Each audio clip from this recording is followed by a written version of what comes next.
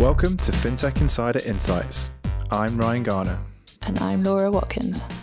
On today's show, we're going to be taking a bit of a deep dive into the world of digital identity. What is it? Why do we need it? And how is it changing? We'll also look at the future of digital identity and see whether it looks bright or even dystopian. So last time you were on the show, you were talking about GDPR and how that gives consumers a lot more say on the use of their data online. Today, we want to take one step further and take a look at people's entire identities online. So before we get into that, to kick us off, let's take it right back to basics and probably the hardest question of all. Ryan, what is identity? Yeah, so when we think about our own identities, we think about all the things that define us. So this can be stuff that's easily classifiable, like for me, I'm British, I'm male, I'm just a millennial, depending on which categorization you use. I'm a husband, I'm a father. But the reality is our identities are more complex than these kind of simple classifiable things. Our identity is much more fluid and dynamic, and we present different versions of ourselves in different social contexts. And therefore, our identity is relational. So, for example, at work, people I interact with know me for what skills I have and what experience I bring to my job and the responsibilities I have. This is fundamentally different to how my wife and kids both interact with me and view me as a person. So our context has a significant bearing upon how we identify ourselves. In the physical world, we need to prove our identity in a variety of different contexts. And the classic example that is always used is opening a bank account in a branch. And, we take passports or driving licenses or utility bills. And actually, one of the biggest use cases of a bank statement is to actually prove your identity rather than kind of check your spending. But when I'm joining a sports club or applying for a job, then things like my experience, my interests, my abilities, they're what's most important to the process of creating that relationship with that particular organisation. So the bank account example is kind of interesting because when I was 16, I had my first job and I needed to open a bank account in order to get paid. But it's quite hard to prove your proof of address. At the time, my passport had a different address on it.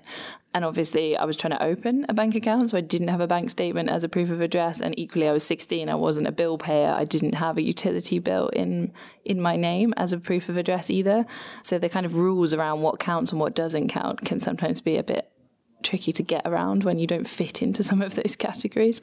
Yeah, exactly. And this points to some of the problems that we have with identity because it is so fluid and it changes according to a variety of different factors. So, for example, our water bill is in my wife's name and we got married 5 or 6 years ago, and it's still in her maiden name because they want us to send our original marriage certificate to put it in her real name. And wow. Yeah, we're not going to do that. It's the water company. It's a utility. I have no idea whether that is going to come back to us or not, or even if it'll arrive. So there's clearly a problem with identity and some process and operational difficulties for organisations getting that identity bit right. And different levels of what they can ask you for. That seems like a huge ask to ask for your actual marriage licence in order to verify your water bill, of all things. Yeah. And in other social contexts, so we were putting our child through an application for a school, and because of the competition for places, it's done by catchment area these days. So they wanted to prove who he was. So they wanted a passport. Luckily, we had one for him, but they also wanted a proof of address. And I've not put my kid in charge of our utility bills at the minute.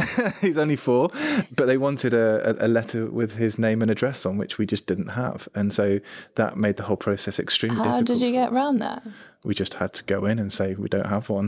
This is ridiculous. Or we got his nursery to send us a letter in the post with his name and address on, which basically said nothing. So we could try and get something to But that was prove. almost faking it, right? It makes the whole thing pointless. Yeah, exactly.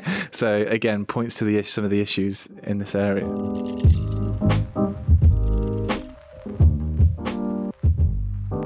Can digital identity solve the problems that we've just been talking about all these kind of proof of addresses and printed kind of physical documentation? And what is digital identity from the start? Yeah, I think it can, and I don't think we're there yet, but I think digital identity, and especially digital identity served through the kind of mobile phone, can really add a level of convenience for users trying to prove their identity and identity of their dependents. Definitely, there's just quite a lot of progress that we need to make to make that a reality. Digital identity is really important. It's the missing layer of the internet.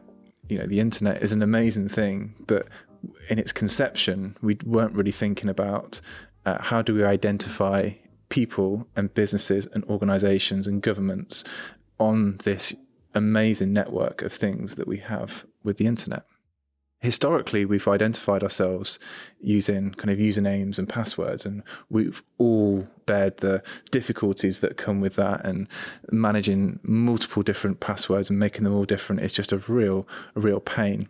Since then, we've started to adopt things like federated social sign-in, so things like Facebook Connect, and this makes things more convenient and simpler for users.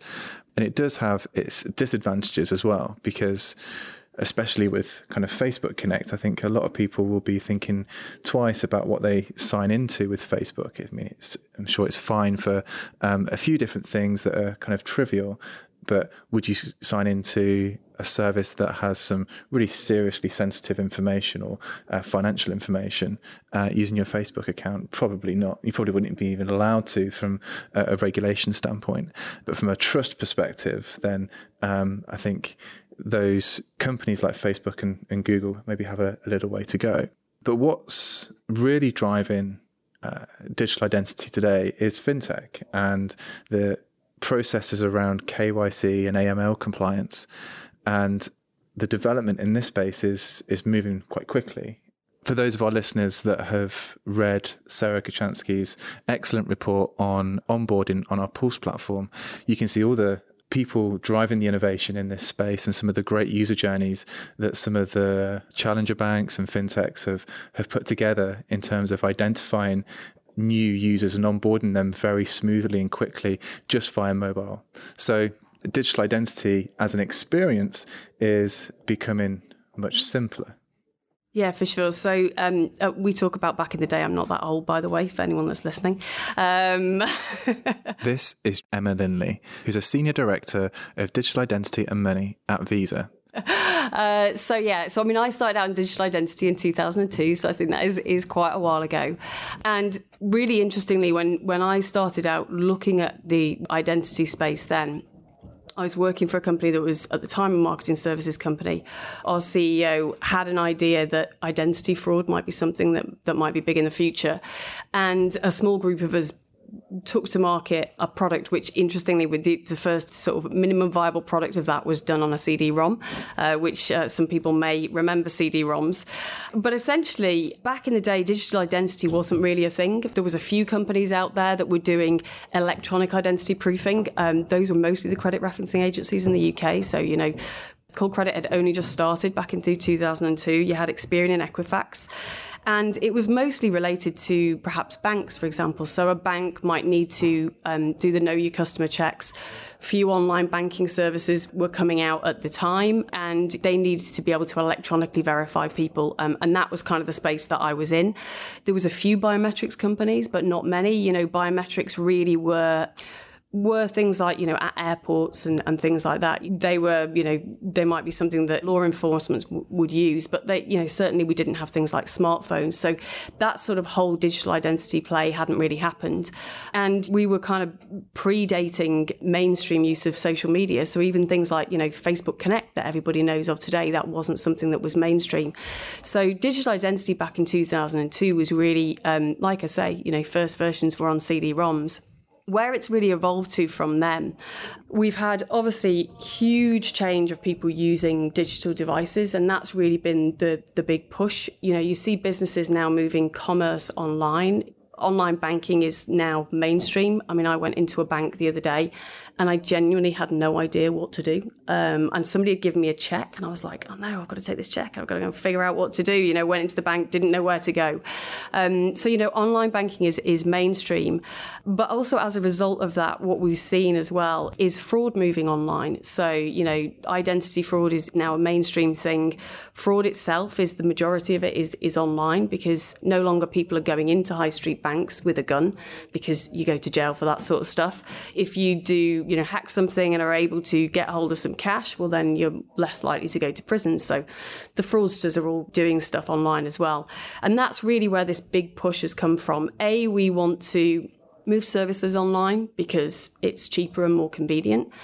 We want to leverage the technology that's out there in the market space. And so we need to make the ability for people to be able to present their real world identities in a digital form to do things conveniently online. But we've also got this big kind of parallel thing of loads more fraud happening online as well. So things have to be secure as well. So continuing to ask the question, what is digital identity? We also spoke to some amazing experts in this space and put the same question to them. What is digital identity? What a question. What a hugely loaded question. This is Katrina Dow, founder and CEO of Meeco. It's a little bit like saying, what is a human? What is an object? I think one of the challenges that we have right now in this whole digital identity space is we kind of think that it's a thing and it's one thing, instead of understanding that actually the answer changes depending on the question and the context. So it's, who am I in this particular context? So is it me as a citizen right now because I'm trying to cross a border? So that's a very different digital identity question. To, is it me as a patient and you're about to remove my kidney? So making sure it's really me is a different question. Is it me shopping online when really you're asking not an identity question, but you're asking an authentication question or an authorization question?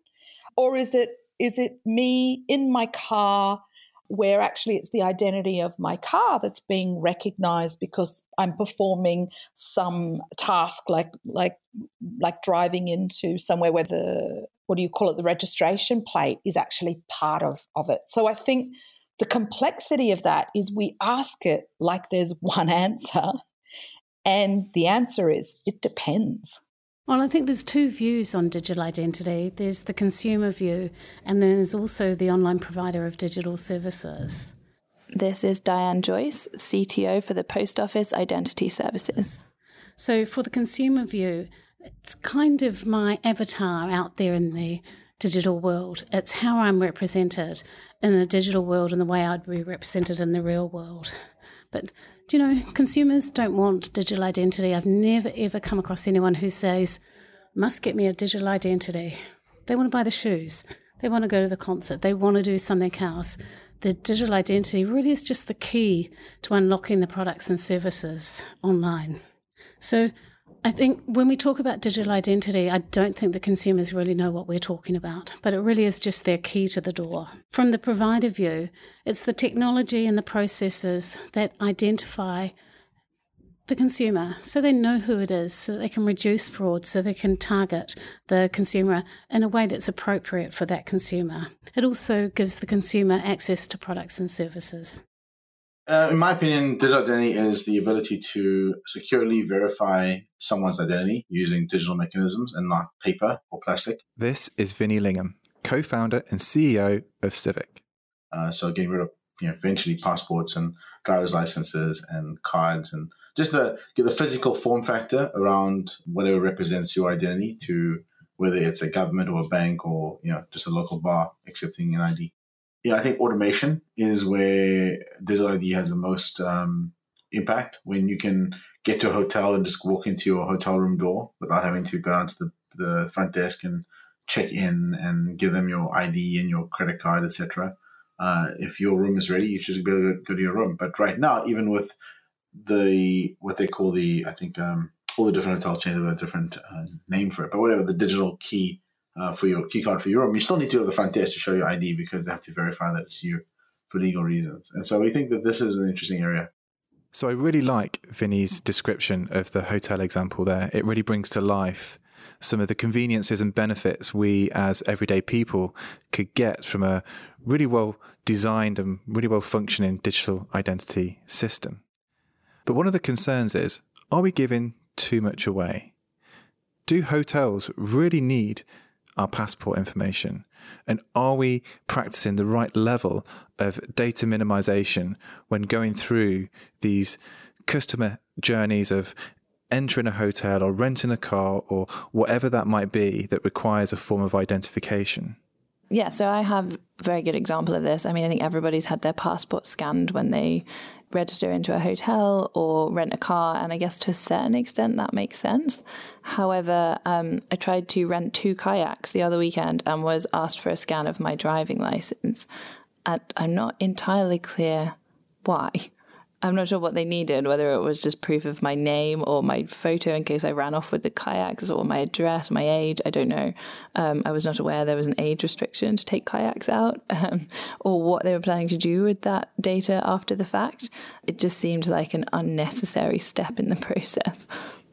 Yeah, and there clearly needs to be some governance around this and some process that ensures that the customer or the end user is protected within this process.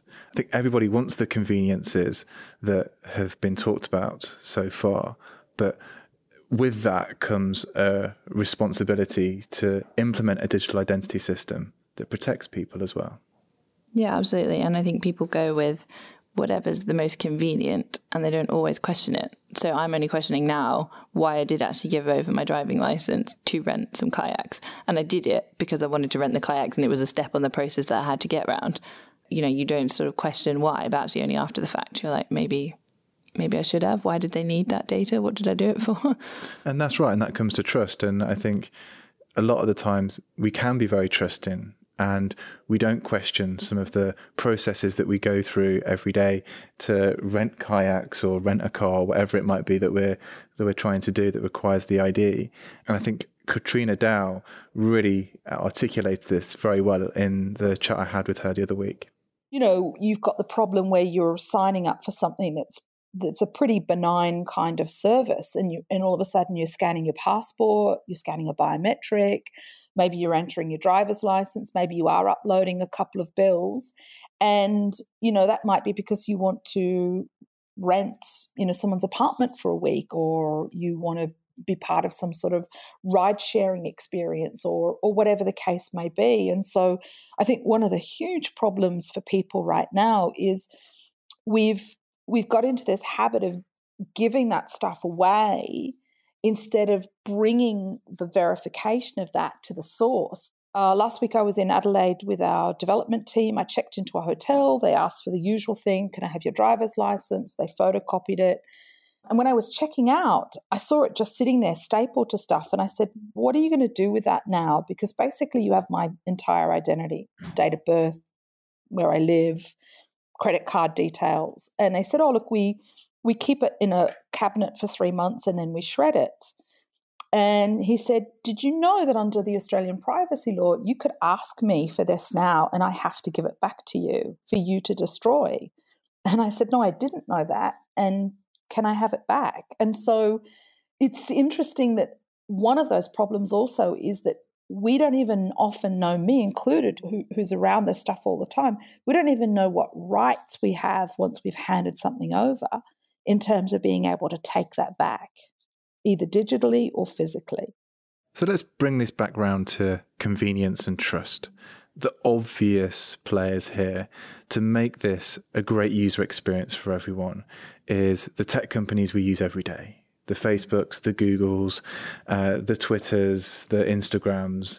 Do we trust those types of organizations to verify who we are and be a provider and a source of our identity? What do you think, Laura? Like, have you used single sign-on with any of these companies before? I've used Facebook sign-in, but usually when it's most convenient and something that I'm not too fussed about. So I think my Spotify account might be linked to my Facebook and a couple of apps on my phone, but nothing serious. So if I think it's a particularly secure thing, I would use my email if I wanted it to be particularly like closed off. I wouldn't use my Facebook. which is odd because I know Facebook has a hell of a lot of data on me, but it's sort of a cultural thing in my head. I'm like, oh, I'd use social sign in when it's convenient and quick and something I don't really care about.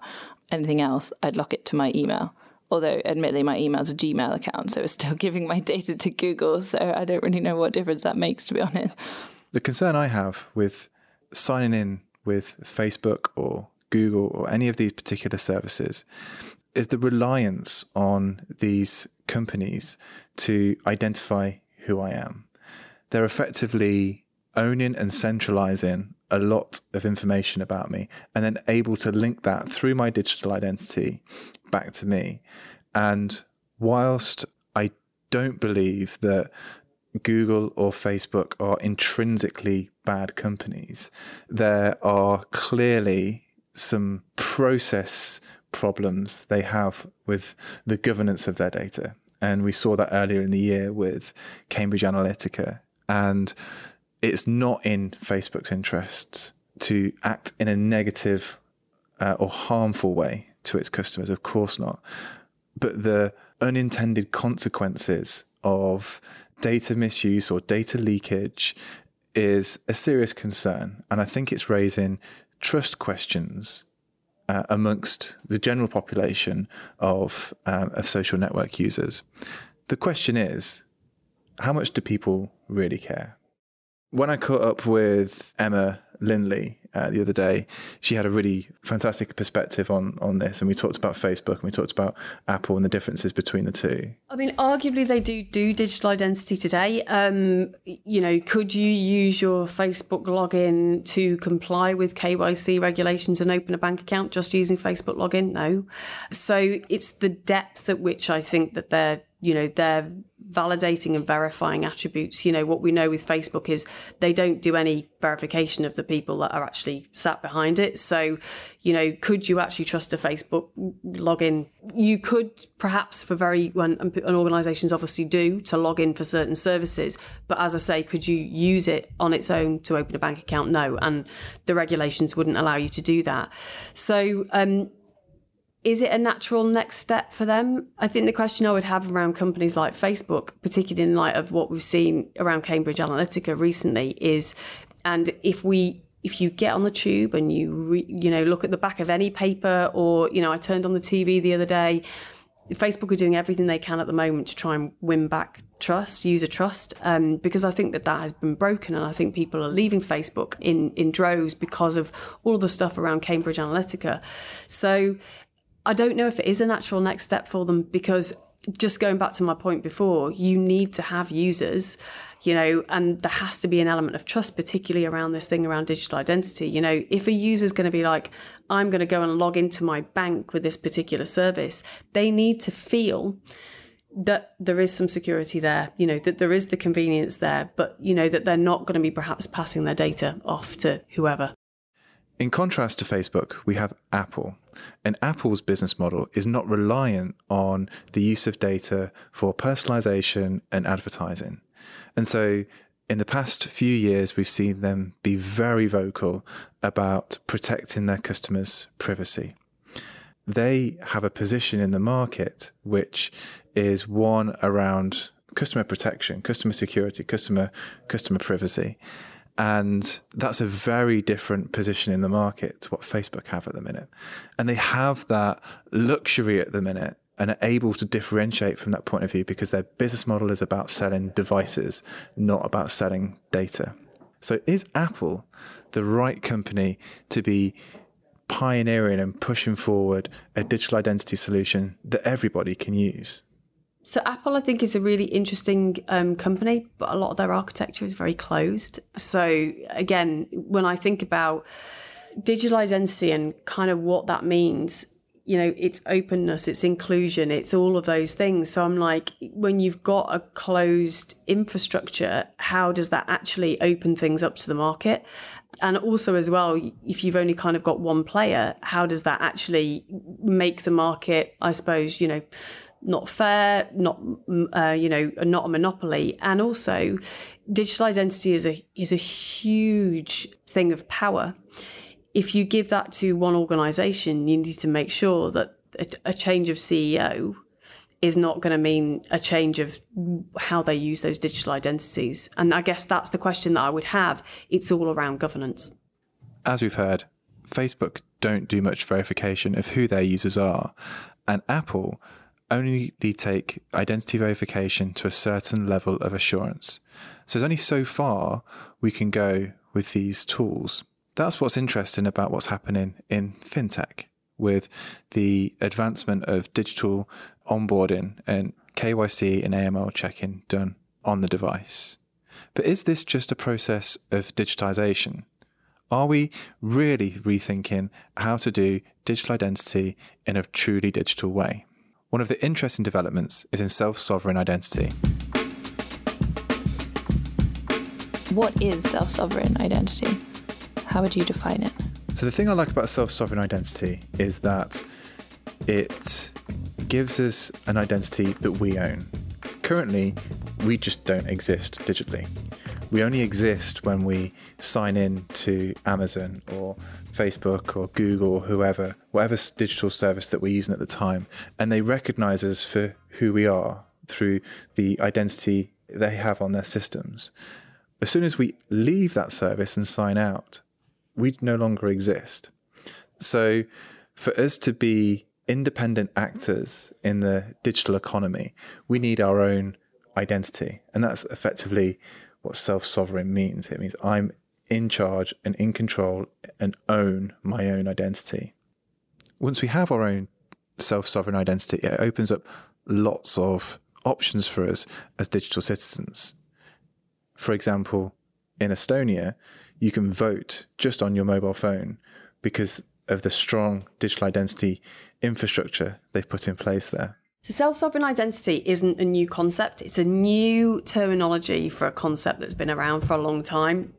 There's been a lot of work done over the years in the internet identity workshops, sort of over the last 7-8 years, looking at this concept of allowing users to have more control over their personal data. What evolved out of that was a number of things, like personal data stores, personal data clouds. They were then called, what it's now latterly been called is self-sovereign identity. So this concept is not new. It's really got wings because it's gone on the back of the kind of blockchain hype. And now everyone's kind of going, self-sovereign identity, it's this new thing. You know, it's not a new thing. Blockchain does give it some elements that personal data stores didn't have. So there's some, particularly around some of the technical issues around key revocation. So blockchain does have an answer to some of that stuff, but self-sovereign identity itself isn't new. Essentially, for me, self-sovereign identity is allowing users to have consent and control over their personal data.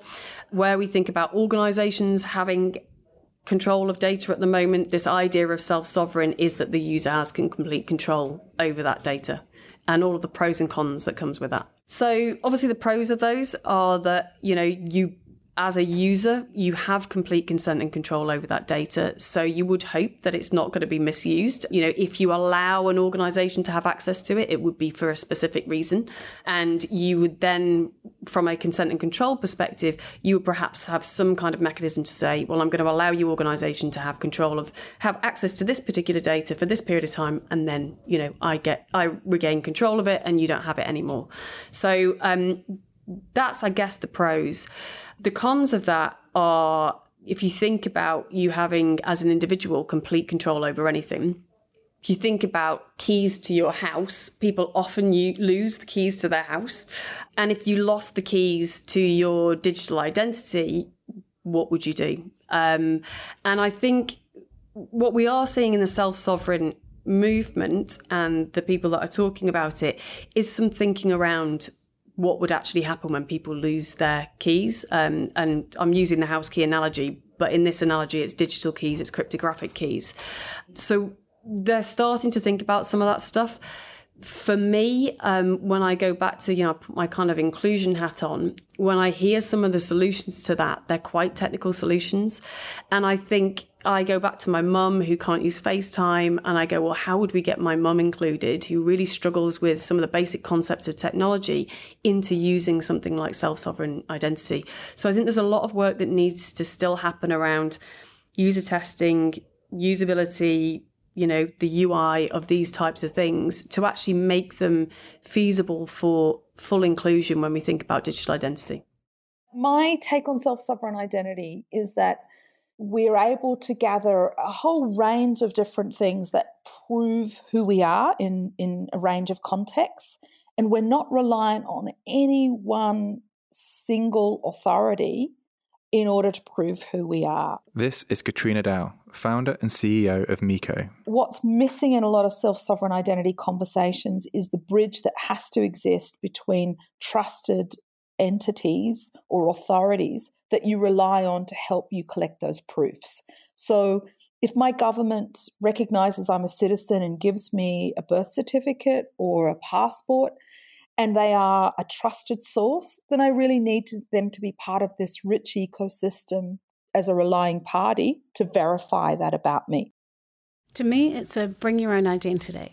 This is Diane Joyce, CTO for the Post Office Identity Services. It's basically where the user is in charge of their identity, and they're their own identity provider. No longer do they ask companies to do that for them. So if you think about what an identity provider is, we tend to register with them, get a set of credentials, and we provide a lot of information. They go off in the background and check. So in self-sovereign identity, I don't give that information to anyone.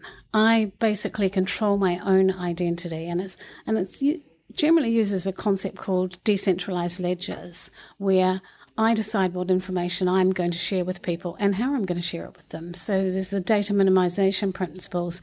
I could give a bank a confirmation that I've got a passport, but I don't have to give them the passport. I don't have to give them all the details on the passport.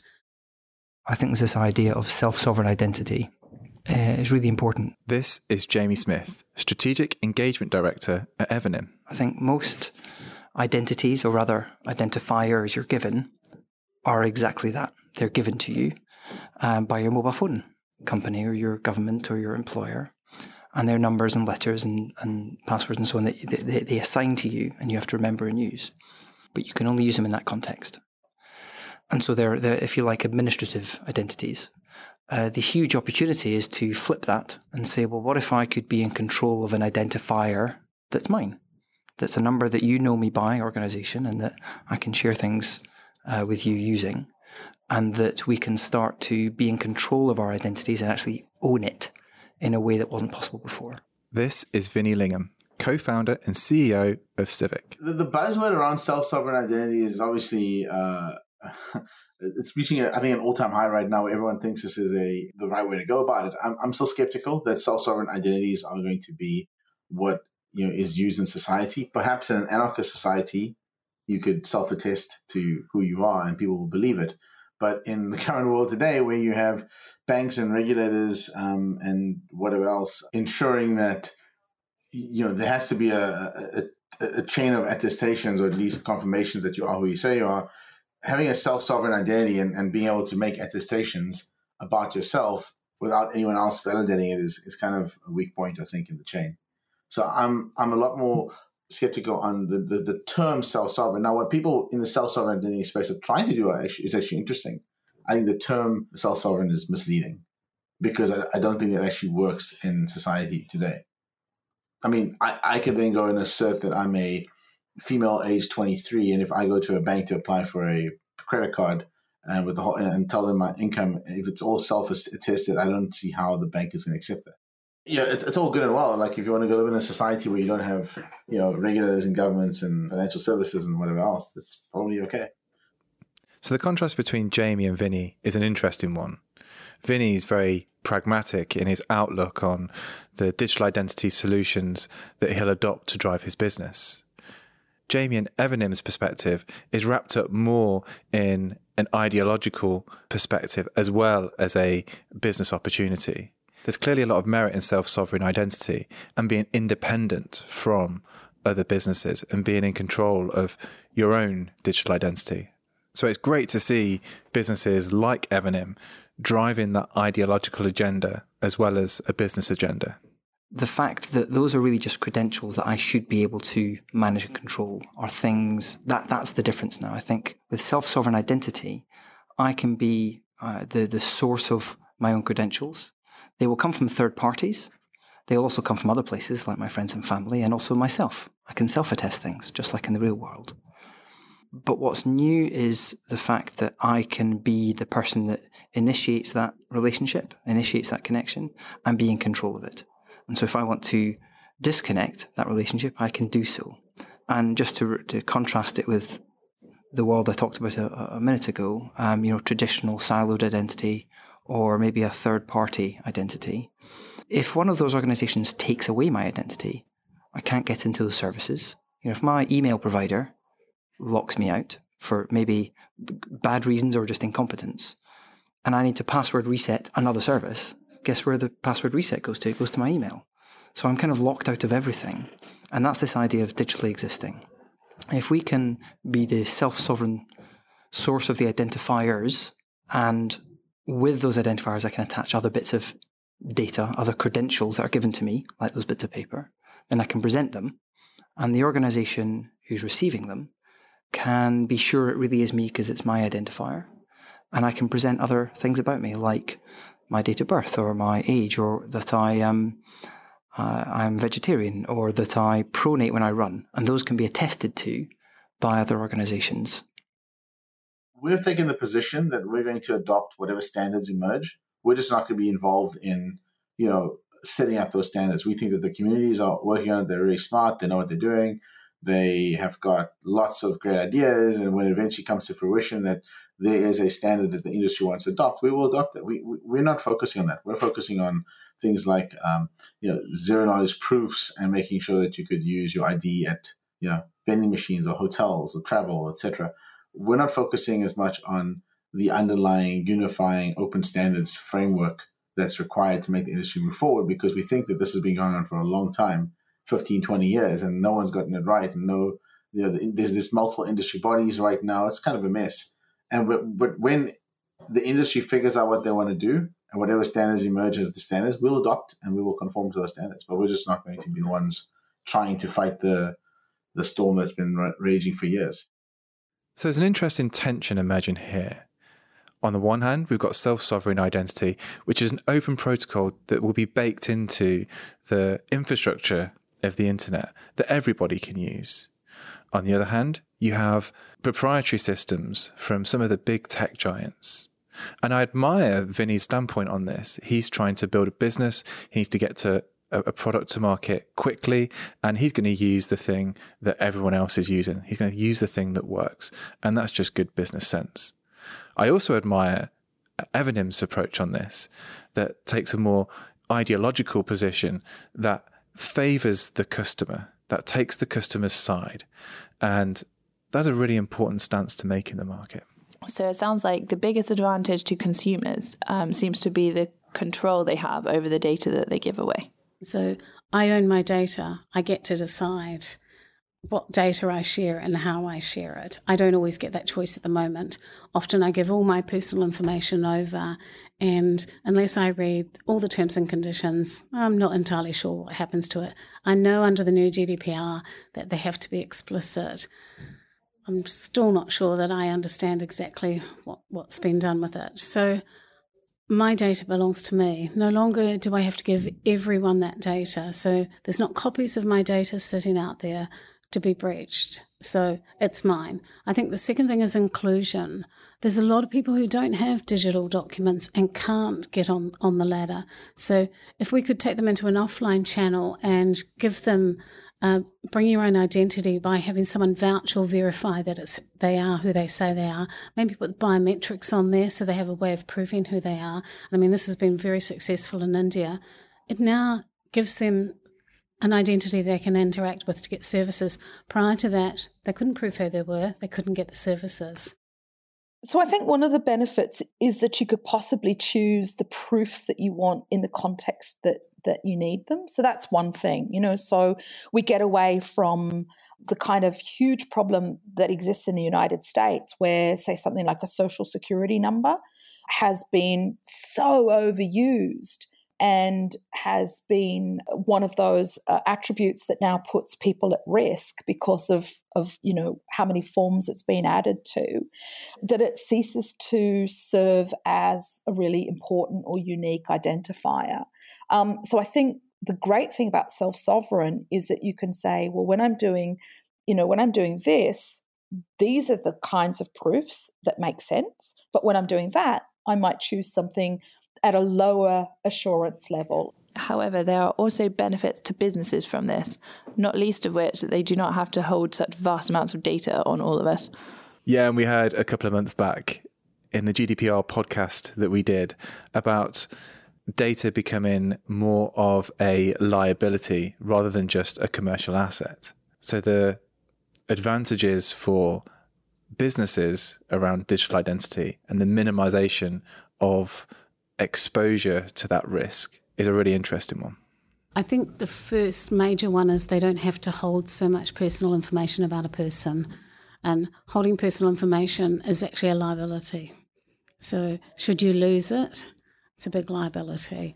So we don't necessarily want to hold lots of information about people. If that can be provided to us in real time, so much the better. I think it also reduces the friction on the onboarding process, because no longer do we have to capture all this information and actually go out and check it. It will come to us checked. So it will be a case of, what have you got available? Yes, we'll have this, this and this. That's great. Move on. You've done what you need to do. So I think from a business point of view, those are probably the key benefits. So I want to come back to this point about, do people really care about the data information they're giving away? I would say that they didn't, but the headlines and the kind of aftermath of Cambridge Analytica has brought it to the fore a little bit more, and people are starting to consider how much data they are giving away online, and it's become a lot more of a mainstream topic of conversation. However, that conversation is only just beginning. I don't think the revolution's really been held by the citizens, though. I think it's more the tech people who are saying this is not the way to do it. And I think GDPR will make that even more interesting, because I don't know whether my Facebook account was given to Cambridge Analytica, but I certainly didn't agree that. So under GDPR, there would be a problem. You can, out of the 2.5 billion people using Facebook, I mean, I'm assuming they're using Facebook because they like what Facebook offers. If there was something better, would they switch? I don't know. I think a lot of people don't care about their identity and their privacy and their data. The fact that they give it all to Facebook and they give it to so many companies around the world that are taking the data and using it, I just don't think that people care enough about it, individually. I think collectively we kind of do as a society. We have concerns, but I just don't think that individually it's enough of an issue for people. And if people want a service that's connected to 2 billion people and family and friends around the world, do they value their privacy more than they value the connectivity to others? I'm not sure. I think a big part of the challenge here is, it's hard enough to get people to understand what identity is, what digital identity is, what self-sovereign identity is, because largely just the education around how valuable your identity is and why you want to protect your identity, that's not something people talk about, at the pub, yeah? It's not kind of something where you sit down over a beer and you go, oh, have you thought about how valuable your identity is? And another key question here is making identity valuable for everybody. Now, we know that in Silicon Valley and with tech companies generally, there is a bit of a diversity issue. It's been widely reported. And in digital identity, we need to make sure there is diversity, because the systems we design now need to work for everybody. The great news is there are not-for-profit organisations coming into this space. Emma Linley is on the steering group for the Women in Identity organisation. Yeah, so we started Women in Identity about 18 months to 2 years ago. And really, the reason why we started it is because we started to see a whole bunch of research coming out of places like MIT that's starting to show that there are gender and racial bias creeping into technology. And I think that's not a new thing, but particularly in this space of identity. So, for example, facial recognition, where you get error rates of 35%, increases of 35% when you get to a female face of colour. So there was a group of us, Pam Dingle from Microsoft, Colette D'Alessandro from Ping Identity, and we kind of got together and said, hey, we think we want to try and push something forward in this space. And we have, since then, we've had a whole bunch of meetups. Our latest one is going to be on the 6th of September, kindly hosted by HSBC in London. And we're really trying to promote gender and inclusion, gender diversity, racial diversity in digital identity, and also inclusion. We're trying to get more women, a more diverse range of people involved in this STEM field of digital identity. You know, it's a relatively new space. We want to get more leadership roles. So, you know, we want to see more women in leadership roles in this space, and, you know, more diversity across the board, you know, both from a gender and a racial perspective. And also we really want to focus on inclusion. So we want to get people thinking about, you know, digital identity is one of those things, it needs to be inclusive. You know, you don't want to be excluding certain types of people because, you know, perhaps they've got a disability or something like that. So inclusion is absolutely paramount to digital identity, and we really want to get it onto people's radar. So when they're thinking about doing their coding, doing their testing, they want to be thinking about these things. I think because if you think about digital identity, think about identity as a whole. So let's just think about the groups of people at the moment who are excluded. And it's, you know, everywhere, 1.1 billion people that are excluded from having things like healthcare, you know, things like access to, you know, schooling and education. So some of those basic needs, those people are excluded because they can't get identity documents, for example. So that's a kind of, you know, a real world example. If we take that and transpose that into digital identity, so we end up with all of those people excluded again. So, you know, they wouldn't be able to get access to financial services. They wouldn't be able to get access to basic healthcare. They wouldn't be able to get access to education. What we don't want to do is take the problems that we've got in the real world and just magnify them in the digital world. So we've got a website, it's www.womeninidentity.org, and we're also on Twitter, which is Women in ID.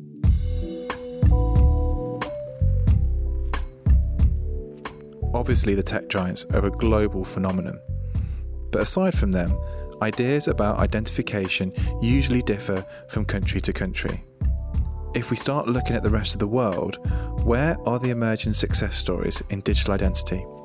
So what are different countries around the world doing from a governmental perspective to drive the adoption and development of digital identity?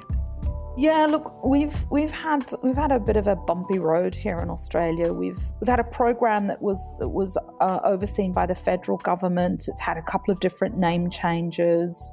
We've had some tension between our federal government and our state governments, and also our taxation department. So I think that also speaks to this whole issue of who's in this identity space. And so there's an ongoing attempt for us to have an identity provided at a federal government level. Some of the states have been able to move really quickly because they're interested in issuing things like a digital driver's license, which is obviously a really powerful form of identity. And then some of the government departments, because of the benefits of being able to get that identity layer right, are also trying to pursue that. So there's been some criticism here in Australia that we've taken maybe some of the worst aspects of what was pioneered in the UK and tried to repeat some of those mistakes. There is a lot of contention right now here in Australia because of a database known as My Digital Record, which is a health record that's been created about you, not by you, but that obviously relies heavily on being able to identify you. And there's a lot of tension in the press here right now around people being able to get access to that record, decide whether or not they want to opt out, whether or not they can edit those records, correct those records. So for a relatively small population, we've got a lot going on in this space right now. Add to that open banking and some changes potentially around the way data is collected off the back of a report that our Treasury did last year. And it's an interesting market to be in. Everyone's looking at it. There's a model out there somewhere, and it's understanding how that can be used in an interoperable way. So I think they're all morphing the same way. I think compare them to Estonia. Estonia is light years ahead. They've got 1.4 million people. They have the ability to change their legislation like that, which is often one of the reasons we find digital identity difficult, is because technology changes so fast. Regulation does not. And we have big private sector companies who are bound by regulation. So I think that's one of the key challenges all of these governments are going to face. They need to be able to change the regulatory environment much quicker than they can at the moment. Estonia is a really interesting, it's becoming a private-public partnership. So it started out with the government producing an ID, and actually I got myself an e-resident ID because you're able to. Even though I wasn't resident, I just wanted to go through the process. So the government there is very open. It's about transparency. And so they've designed a digital government. I mean, I don't know whether you know, but in Estonia, I can ask the government what data of mine they've looked at, why did they look at it, and how did they use it. So that transparency is really important. They've designed that from the very top down. Everything is about transparency. So the government has access to your data, but has to tell you, not ask you, but tell you. And then you can go back and look and see what they did with it. So the Estonian example is really, really interesting and a completely different way of looking at it. But it's a really tiny country. What is happening in the bigger countries around the world? What about China? What's happening there? Well, China has a very different approach to identity and is rolling out a social scoring mechanism, which, if any of the listeners here have seen Black Mirror, you'll know what I'm talking about, where your actions online and in real life can impact your social score. And they can do that because they are centralizing data across the variety of platforms that exist within China and pulling together that data around a single identity. And digital identity is a key part of making that social scoring mechanism work. So if I look at what's happening in China, they have built a completely centralized system. They're building lots and lots of services on top of it. You know, they're linking biometrics into it. On the plus side of that, what that is creating is a huge amount of convenience for users. You know, we look at all of the videos of kind of, you know, WeChat Pay and, you know, you can do all of these things and everything happens in the app and, you know, I can just then converse with my friends and everything else. But if we look at, you know, there's some of those services, they're all kind of linked into this digital identity infrastructure, which is a kind of centralized pot of information. And on the kind of flip side of that, you know, I saw something the other day and somebody had said, well, I've just got onto a train in China and something's come on over the tannoy saying, if you misbehave on this train, then it will affect your social score, your social scoring system. And that has been underpinned by their digital identity. So if anyone's seen that Black Mirror episode, you know, where the social score effectively affects everything, you know, if your social score goes down, so for example, you're in China, you misbehave on that train, because the government have got this kind of centralized pot of information, you know, your score could go down. That could mean then perhaps that you might not be able to go and rent the flat that you want to go and rent. So there's a huge amount of implications of who has control of the digital identity. On the plus side, massively convenient, you know, but on the flip side that, you know, you've got to think about some of the other things that could be happening. I have a really pragmatic view on these things. You know, every country will take their own kind of approach to these things, and it's whatever works for that particular country. Well, it's really interesting that you know, the last question was Estonia, and next question is China, right? So, I mean, you couldn't have two more different or contrasting approaches, yeah? So one is saying radical transparency and the ability for you to know what's happening anytime around your information, your identity. The other is a very paternal approach where kind of the state knows better, and you know, there is that talk of that incentivization they're calling the China game, where, you know, you kind of you're trapped in almost a version of the Truman Show, you know, earning points for being a model citizen, and somebody deciding what model citizen means, you know, how you behave with family, how you behave at work, how you manage money, you know, whether or not you put your rubbish out at time, you know, there are all of these different parameters. And so the question is, what will that sort of nudge and reward, what kind of society is that going to result in? I've had some really great conversations with some of my academic colleagues at universities in China, and they say the very ideas that are legal and protective in Europe are totally against the law here. We read things about GDPR or the freedoms that citizens have or the rights to protect their data and information or to opt out of something. And those conversations aren't even possible here. On the first of our Insight shows, we were taking a deep dive at GDPR. It was about to come into law and we were really, really excited about it.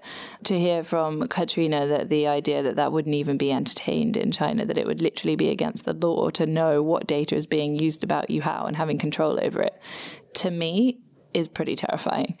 Yeah, but back to Vinny's point, he was talking about whatever works for the Chinese market. We're not Chinese, we're not immersed in the culture there. And if that works for them, then great. It does sound terrifying to me, and it would be interesting to hear some of the stories coming out of China about how that's working for them. But as Emma was talking about before, there are a lot of conveniences to it as well in how you can get by in life with super simple digital experiences that are fully integrated into some of the platforms like WeChat and Alipay and things like that. But for me, and I think for a large majority of people that live in Britain and some of the more Western countries, I think this would just freak people out. I think one of the other things that's worth mentioning here is the strength of social control that comes with a social scoring mechanism like this. And it's really interesting to observe how people change their behaviour when they're being watched and surveyed like that. Even from a young age, I remember I was at home watching my kid play in the living room, and he's young and he's being very creative. He's making up stories between some of the toys that he's got. And I just stood there in the doorway just watching him, like mesmerised, just really intrigued by what he was doing. And as soon as he saw me, he stopped doing what he was doing and did something more normal. And so to me, that really exemplified the power of a more senior person, more authoritative person like a parent or a government watching over someone and then changing their behaviours. And so with a system that is so pervasive in how it's watching you, I do worry about how that shapes everyday behaviour and how that flattens individualism and how we are able to express ourselves. So that idea of kind of cultural regression and the sort of big brother society where everyone feels like they're being watched and kind of alters their behaviour accordingly is kind of scary, and it's looking ahead to the future. There seems to be a utopia or a dystopian future, and there's a sort of fork in the road as to which direction we can go in. On the one hand, you've got Estonia. On the other hand, you've got the Chinese social scoring model. Where are we heading? What does the future look like? You're right. There is this kind of fork in the road. And when we spoke to some of the experts that we interviewed, they had some really interesting perspectives of what that future might look like. And that's what's really exciting about self-sovereign identity, because it's not really about identity. It's about the relationships that can be formed around the individual. And I think the Facebooks and the data brokers and the large corporates who rely on data business models will evolve. Like any big transformation, some will die, some will see the new opportunity. But I think we'll still, there's a need for those things. I want to be able to share my photos and so on. But can't I do it where I'm in control and managing it, and I can manage relationships, and it's not a third party as an intermediary? I think that's will be the biggest shift. We'll start to see new types of organisation help us and do things with us and for us rather than to us. You can imagine a world in which, right now, if I'm a car manufacturer and I want to sell a car, I try and segment my customer groups and say, these people giving off these signals in the market, and I want to try and get to them at the right point, try and drive customer engagement. You can imagine a world in which, and there's lots of very low quality signals in there. I might have just bought a car, so trying to now sell me a car is a terrible idea, waste of your advertising money, and it's irritating for most people. Well, in this world, I can now declare to the market that I drive 8,000 miles a year. I need 3 car seats in the back. It's got to be silver, and it's got to fit in this type of garage of these measurements. And by the way, I've had a pre-approved loan from my bank, and I'm in the market. Notice about that, by the way, you don't need my name. You don't need to know where I am. You don't need to know any other things about me. You just need to know that they are good quality signals. And I think brands will eat up the opportunity to serve those customers in new ways. And I think marketing and advertising will be transformed if we can make that happen. And I think this new relationship will make it possible.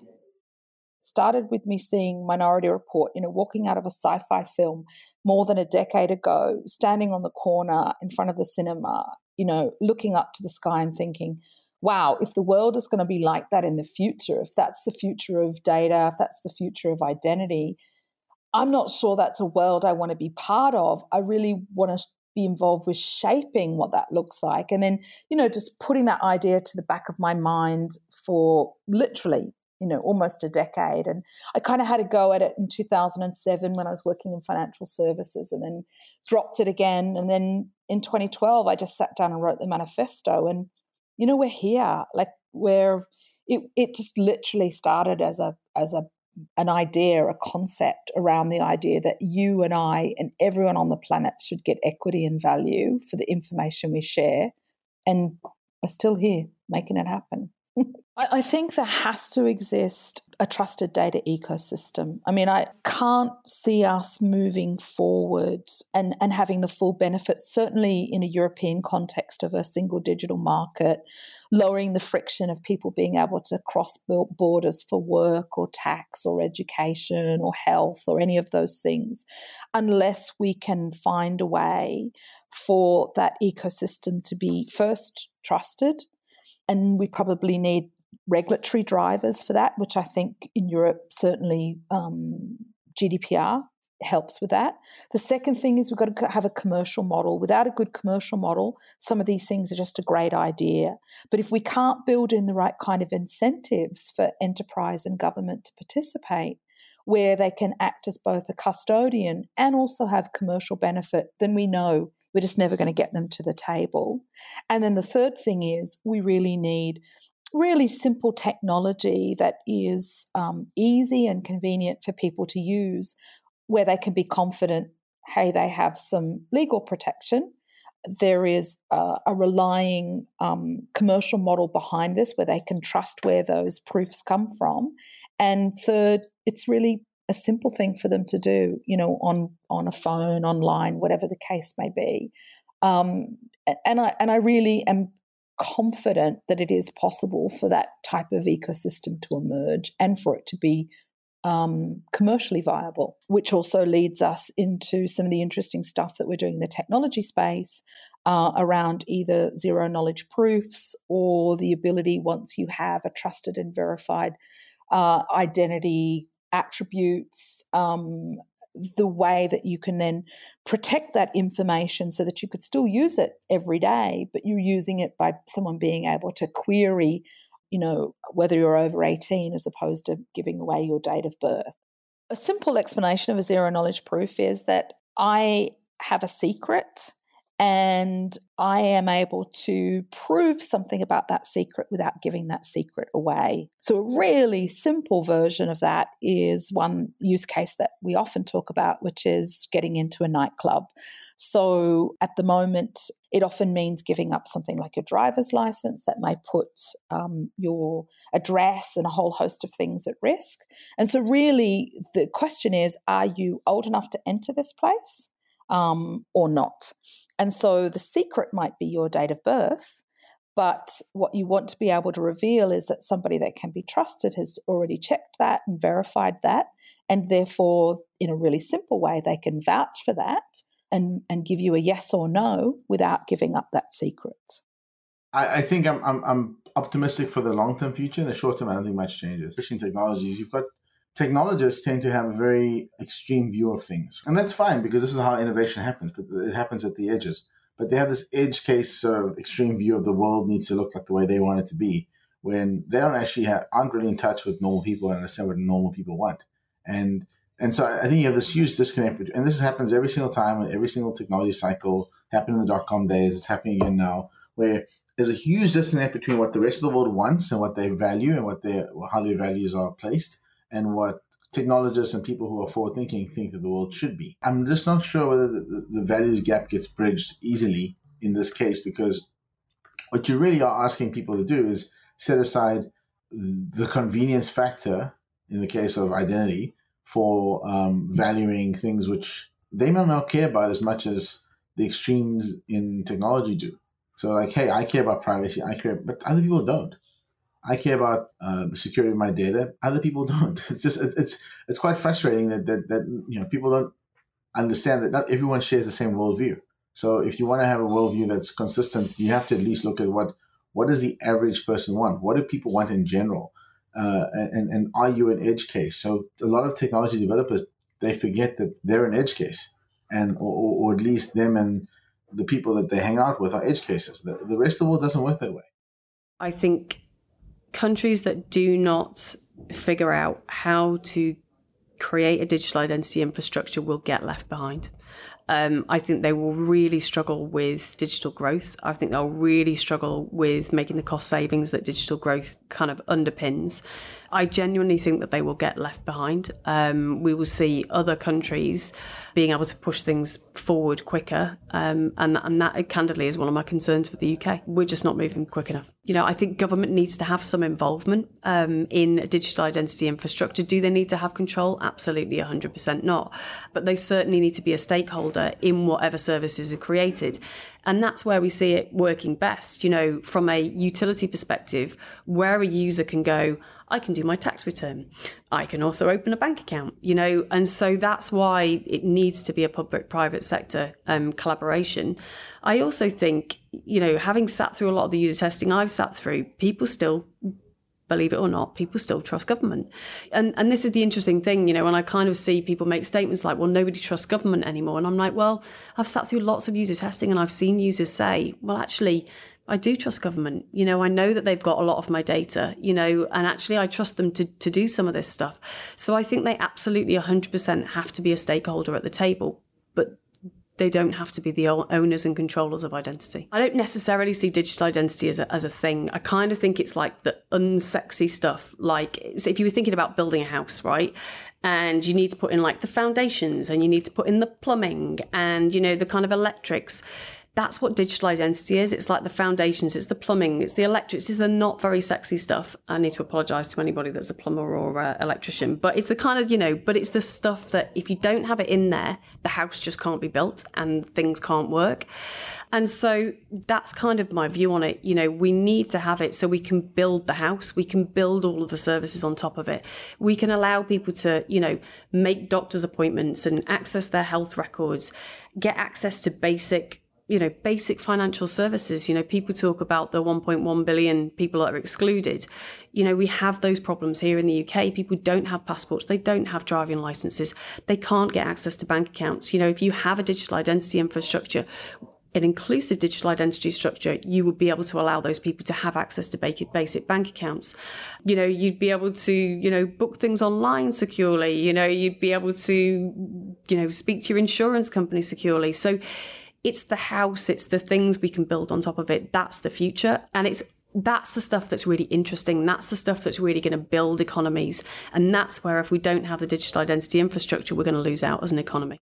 I think I'm a total optimist. I always start from the position of, here's what I want to do. I'm often met with blank looks or, oh, we can't do that, it's not possible. I see that as the starting position to move to, it is possible and we can. And I think working with the right people, the right environments, we can do anything. And I'm sure I'm a pain to some of my supply chain, but we also evolve things very quickly. So, yeah, I think the future is bright. Digital identity is developing faster than ever. There's an explosion of new businesses operating in this space. Governments too are playing an important role. But clearly the concept of identity is a complex and fluid one, which is shaped by context and those we are engaging with. How we shape digital identity systems that work across different areas of our lives and that work for everyone is an important question. Getting this wrong could mean certain groups of society being denied the digital services the rest of us benefit from. There's also the question of control. Tech companies we all use today provide digital seamless experiences. But are their proprietary closed systems truly fit for purpose and working in the best interests of everyday people? Government and business partnerships are critical to the development of digital identity systems. In China, we're seeing the rollout of a social scoring system using data collected from centralized systems from leading platforms like Baidu, Alibaba, and Tencent. In the West, we're seeing slower progress but increased regulation that protects the customer. Self-sovereign identity is seen as an antidote to the downsides of centralized digital identity and the collection of personal data. However, there is a lot of work to do to ensure the user experience of decentralized self-sovereign identity is a slick and easy one for end users. Estonia provides a peek into the future. Being able to vote on your smartphone from the comfort of your own home could increase participation in the democratic system. And generally, understanding and owning your digital identity means that getting things done day to day becomes much easier as the friction of paperwork and process falls away.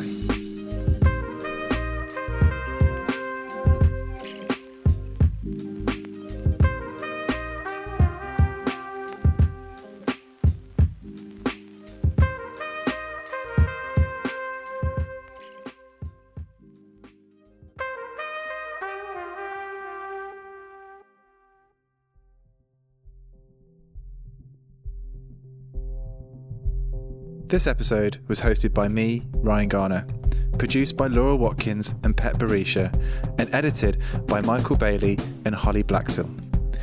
Thanks to Emma Linley, Diane Joyce, Katrina Dow, Vinnie Lingham, and Jamie Smith.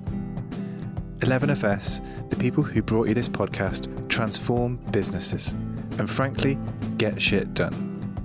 To find out what we can do for you, visit 11fs.com or email hello@11fs.com.